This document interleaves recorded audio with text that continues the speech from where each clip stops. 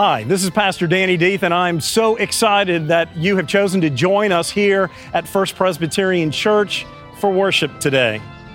Know that the love, grace, mercy, and joy of Jesus Christ beckon you to join our church family as we seek to celebrate our journey with Christ in this service of worship.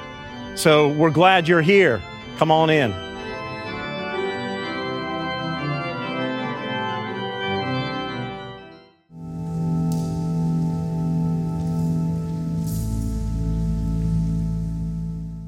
I'll be reading from Philippians chapter 2, verses 1 through 13.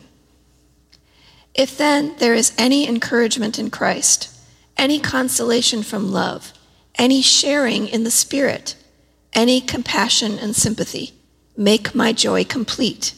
Be of the same mind, having the same love, being in full accord and of one mind. Do nothing from selfish ambition or conceit, but in humility regard others as better than yourselves.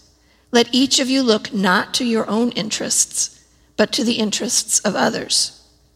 Let the same mind be in you that was in Christ Jesus, who, though he was in the form of God, did not regard equality with God as something to be exploited, but emptied himself, taking the form of a slave, being born in human likeness. And being found in human form, he humbled himself and became obedient to the point of death, even death on a cross. Therefore, God also highly exalted him and gave him the name that is above every name, so that at the name of Jesus every knee should bend, in heaven and on earth and under the earth, and every tongue should confess that Jesus Christ is Lord, to the glory of God the Father. Therefore, my beloved, just as you have always obeyed me, not only in my presence, but much more now in my absence, work out your own salvation with fear and trembling. For it is God who is at work in you, enabling you both to will and to work for his good pleasure. This is the word of the Lord. Thanks be to God. Our second reading, we are continuing to travel in Matthew, and we are nearing the end.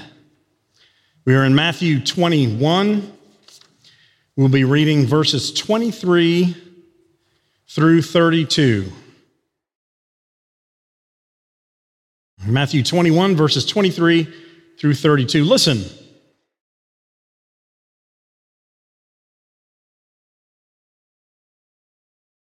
When he entered the temple, the chief priests and the elders of the people came to him as he was teaching and said, "By what authority are you doing these things?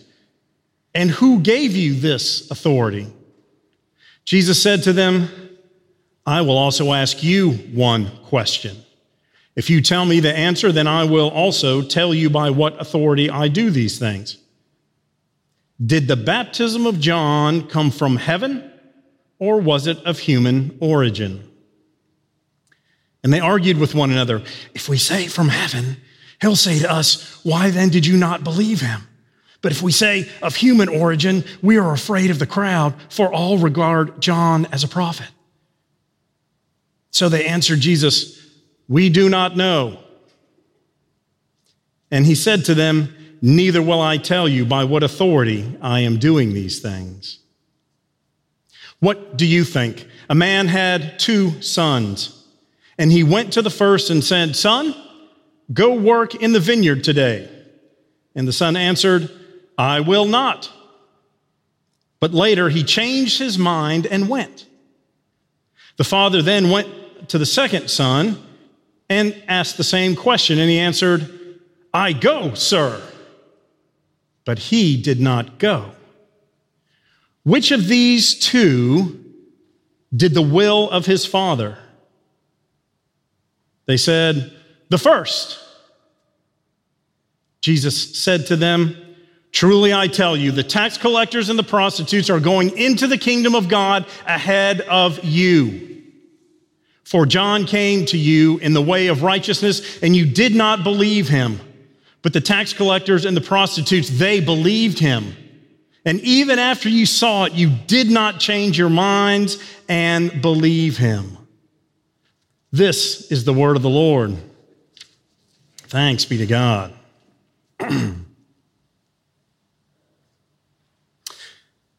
There was a man with an odd name, Orville Sash. Orville had a very humble job in a certain big company, a job in the lowest basement of a building. He was the mailroom clerk. As a mailroom clerk, there was no one lower than he was. One day he came across a bug scurrying across the floor. Orville may have the lowest job in the whole company, but he was bigger than a bug. So he raised his foot to flatten the hapless bug, and the bug spoke. "Spare me," said the bug, "and I will grant you your fondest wishes." Well, Orville spared the bug. Who wouldn't? His reward, one wish. "I wish to be promoted to the second floor, just anywhere out of this mailroom. One floor up will be great." And his wish was granted. Zap! Found himself working on the second floor. But wait, Orville heard footsteps on the ceiling of floor number 2. A higher level must mean higher wages. The next day, Orville rose to the third floor job of sales coordinator, but that didn't end his drive or his ambition. He wished for still more promotions. He went to the 10th floor, then the 20th, then the 50th, then the 70th. Still, he was not satisfied. Orville was sitting by the indoor pool on floor 96 when he discovered a stairway leading up to another floor. He scrambled up the steps, found himself on the roof at last. He was the highest, the greatest. Finally, content, he headed for the down stairway when he came across a boy on the edge of the building with his eyes closed. "What are you doing?" "Praying," said the boy. "To whom?"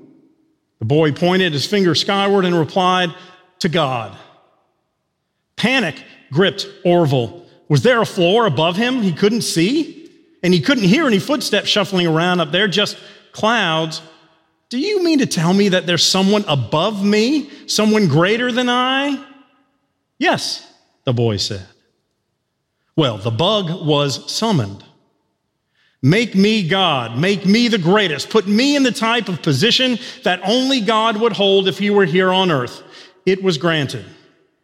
And the very next day, Orville began work as a gopher in the basement, helping others to be successful in their jobs. Nice. So, several great passages for us. Let's start with Philippians. And Vicki gave you a good introduction of Paul's letter. This was one of Paul's first letters written and specifically and preached the gospel in Europe and established one of the early branches of the Christian church. Paul was writing to the Philippians to express his gratitude and support for the Philippians who had financially supported him, but also spiritually and prayerfully through his especially second missionary journey and his incarceration in Rome. He was praising them for their faith, and he was hearing about them from a Philippian disciple named Epaphroditus. Everybody say that. Ready? 1, 2, 3. Epaphroditus. Your next pets should all be named Epaphroditus. He was a Philippian disciple and bringing Paul up to speed about what was going on in the church in Philippi, to which Paul then responds and writes a letter. There are great things going on as Paul is writing to them. The bigger picture of the book is humbleness and unity, and also being wary of false Christians that would be sending the wrong messages. And especially in that time and place, it was what they called Judaizers. Just sounds bad, doesn't it? You Judaizer. And in that case, it meant that in order to become a Christian, you first had to go back and reaffirm your Jewishness, specifically circumcision. And Paul was saying, no, you don't have to do that to become Christian. That's earning your salvation. That's going through a track that we are trying to reset with our Gentile brothers and sisters. And so that was some of the early faction in the church. So be humble and be united. And as we see the early part in this, be of the same mind. Be in unity with one another. Seek the mind of Christ. Oh, just that. Just seek the mind of Christ and let it be done. Okay, well, Vicky was talking about the blueprints. It's often easy for us to decide on the bigger goals of life, and then we start to break down and fracture when we get to how we get there. The same is true in politics, left and right. Do we want children to be healthy and educated? I think left and right on the political spectrum would say, well, of course we do. How do we do that? Boom, fracture. Do we want everyone to be employed? Of course we do. How do we get there? Boom. Do we want people to have retirement? Do we want people to be able to live free in our definitions? Of course, we would all say yes. Boom. Do we want equality? Of course we do. How do we get there? Boom. It's the blueprint that becomes so difficult. And so Paul lays out the bigger picture and says, be of the same mind, be in unity. Now, does that mean we have to all believe the same thing? Well, of course it does. You believe what I believe and the world will be fine. No, it's not what I or we believe. Of course not. Not only our church, but our nation is set up on having multiple points of view that intentionally provide some friction and some conflict. Intentionally set up that way. Why? So we can hear different perspectives. We can hear different contexts. We can hear different understandings of how to move forward to achieve goals.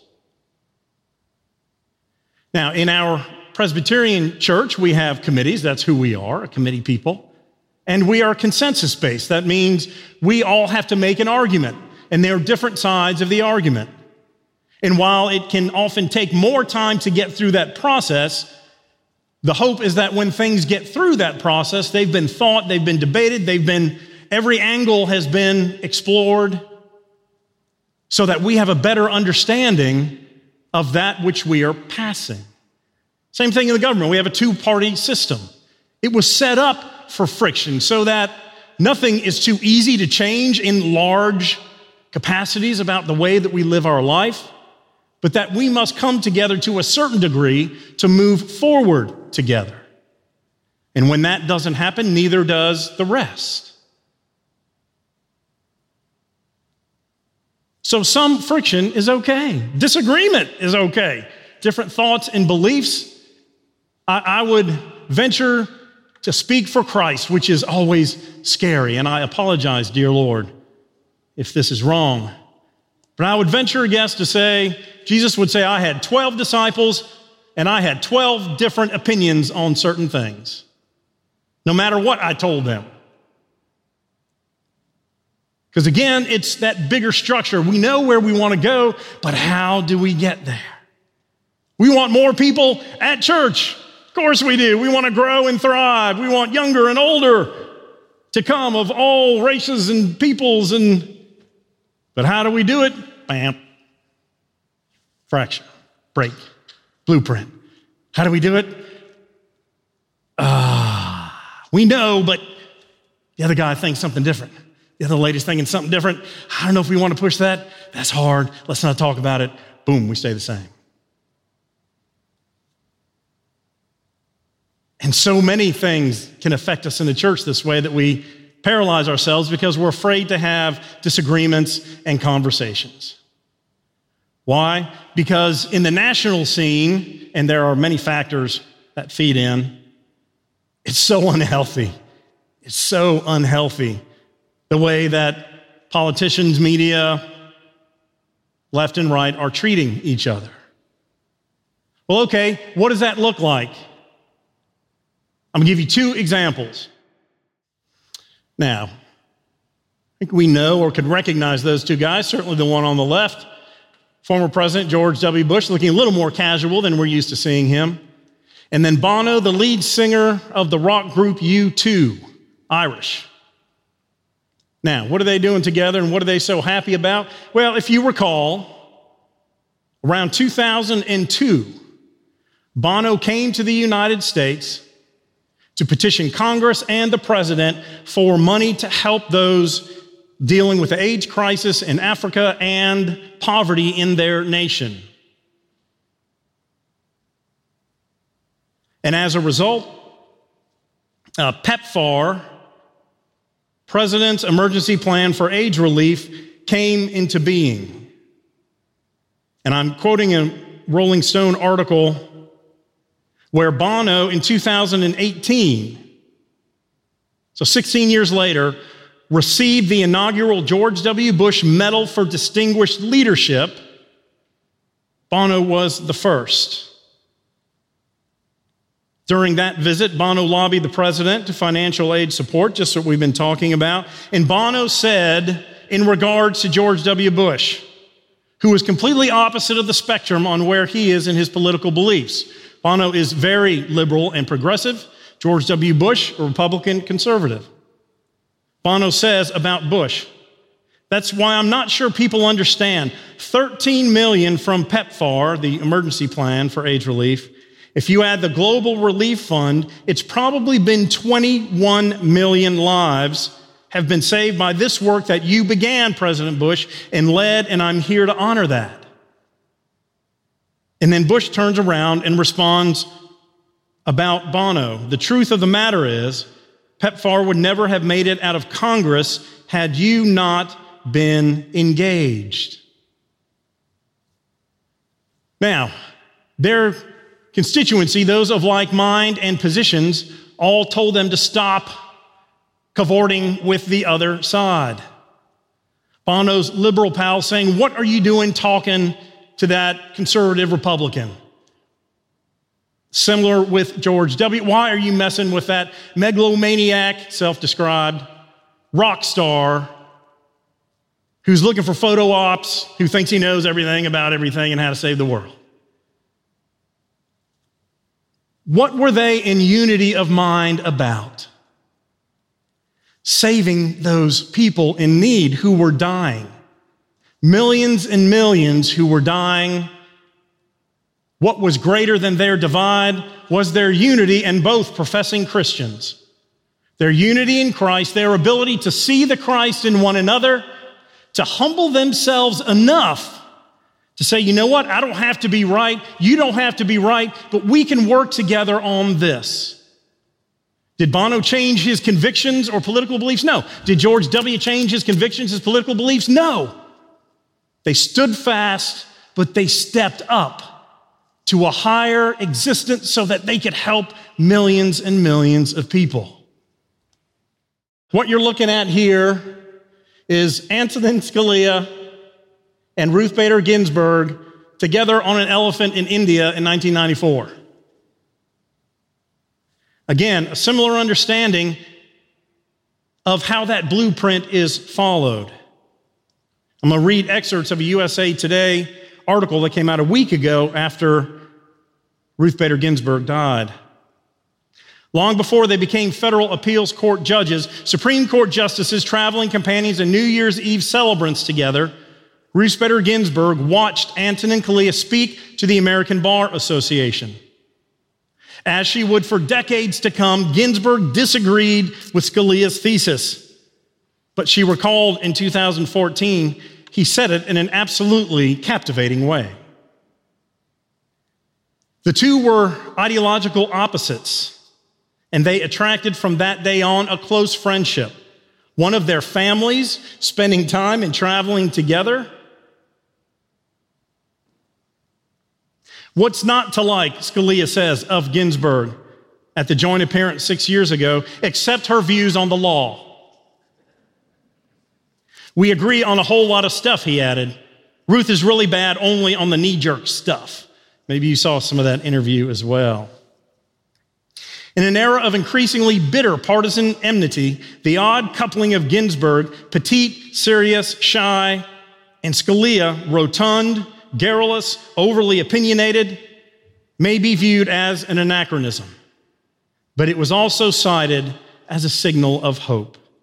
They were both New Yorkers, both close in age, liked a lot of the same things: the law, teaching, travel, music, sharing meals with family and friends.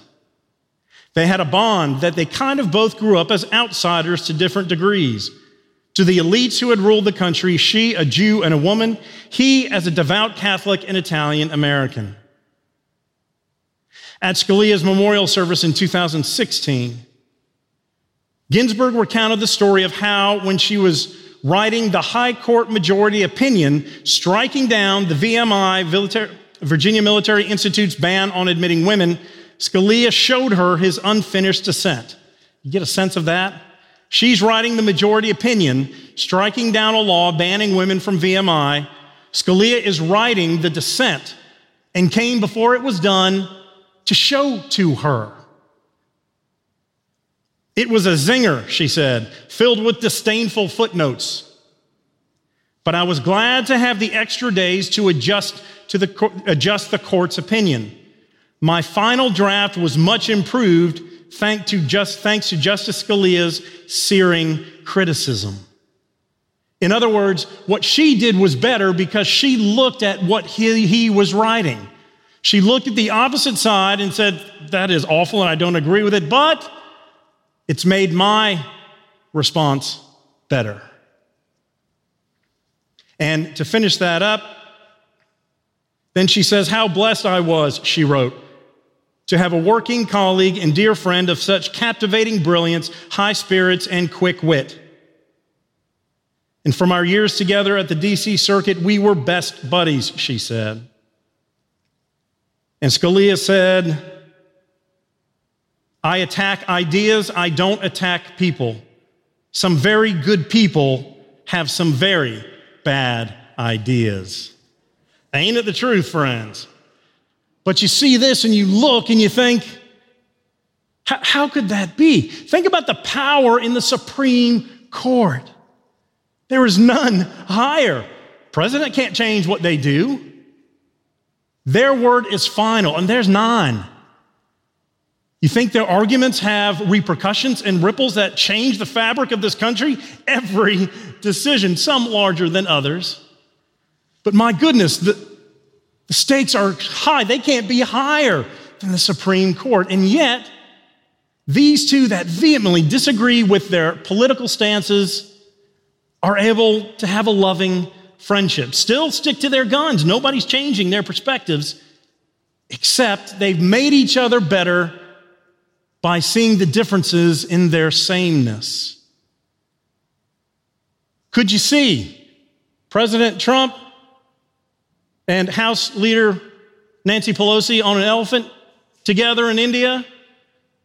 Not unless they were both armed, perhaps. We're so far past, that cat is out of the bag. But we don't have to perpetuate it and push that cat farther out. We can't control national media. We can't control national politics, save a vote, important. But as Christians, that blueprint for us is to say, how can we be of unity of one mind, and that is Christ's mind, and that is to love and care for one another. It's not easy. That relationship between Bono and Bush and Ginsburg and Scalia took time to build trust, took time to see the Christ in each other's eyes, and that respect was a part of it. Paul is saying to the church in Philippi, you need to do this and show the rest of the world what this means. Love Christ by loving one another. Be of one mind, of Christ's mind, seek that, and then show it and do it. So let us go forth today and realize That it's okay that we have differences in the sameness with people in our family, in our friendship groups, in our organizations, in our churches, in our communities, in our nation, and in the world. The important part is that we have sameness. And for us who are believers, that is Christ. And never to stop seeing the eyes of Christ, especially in our opponents, but getting to know them as children of God. Hallelujah. Amen.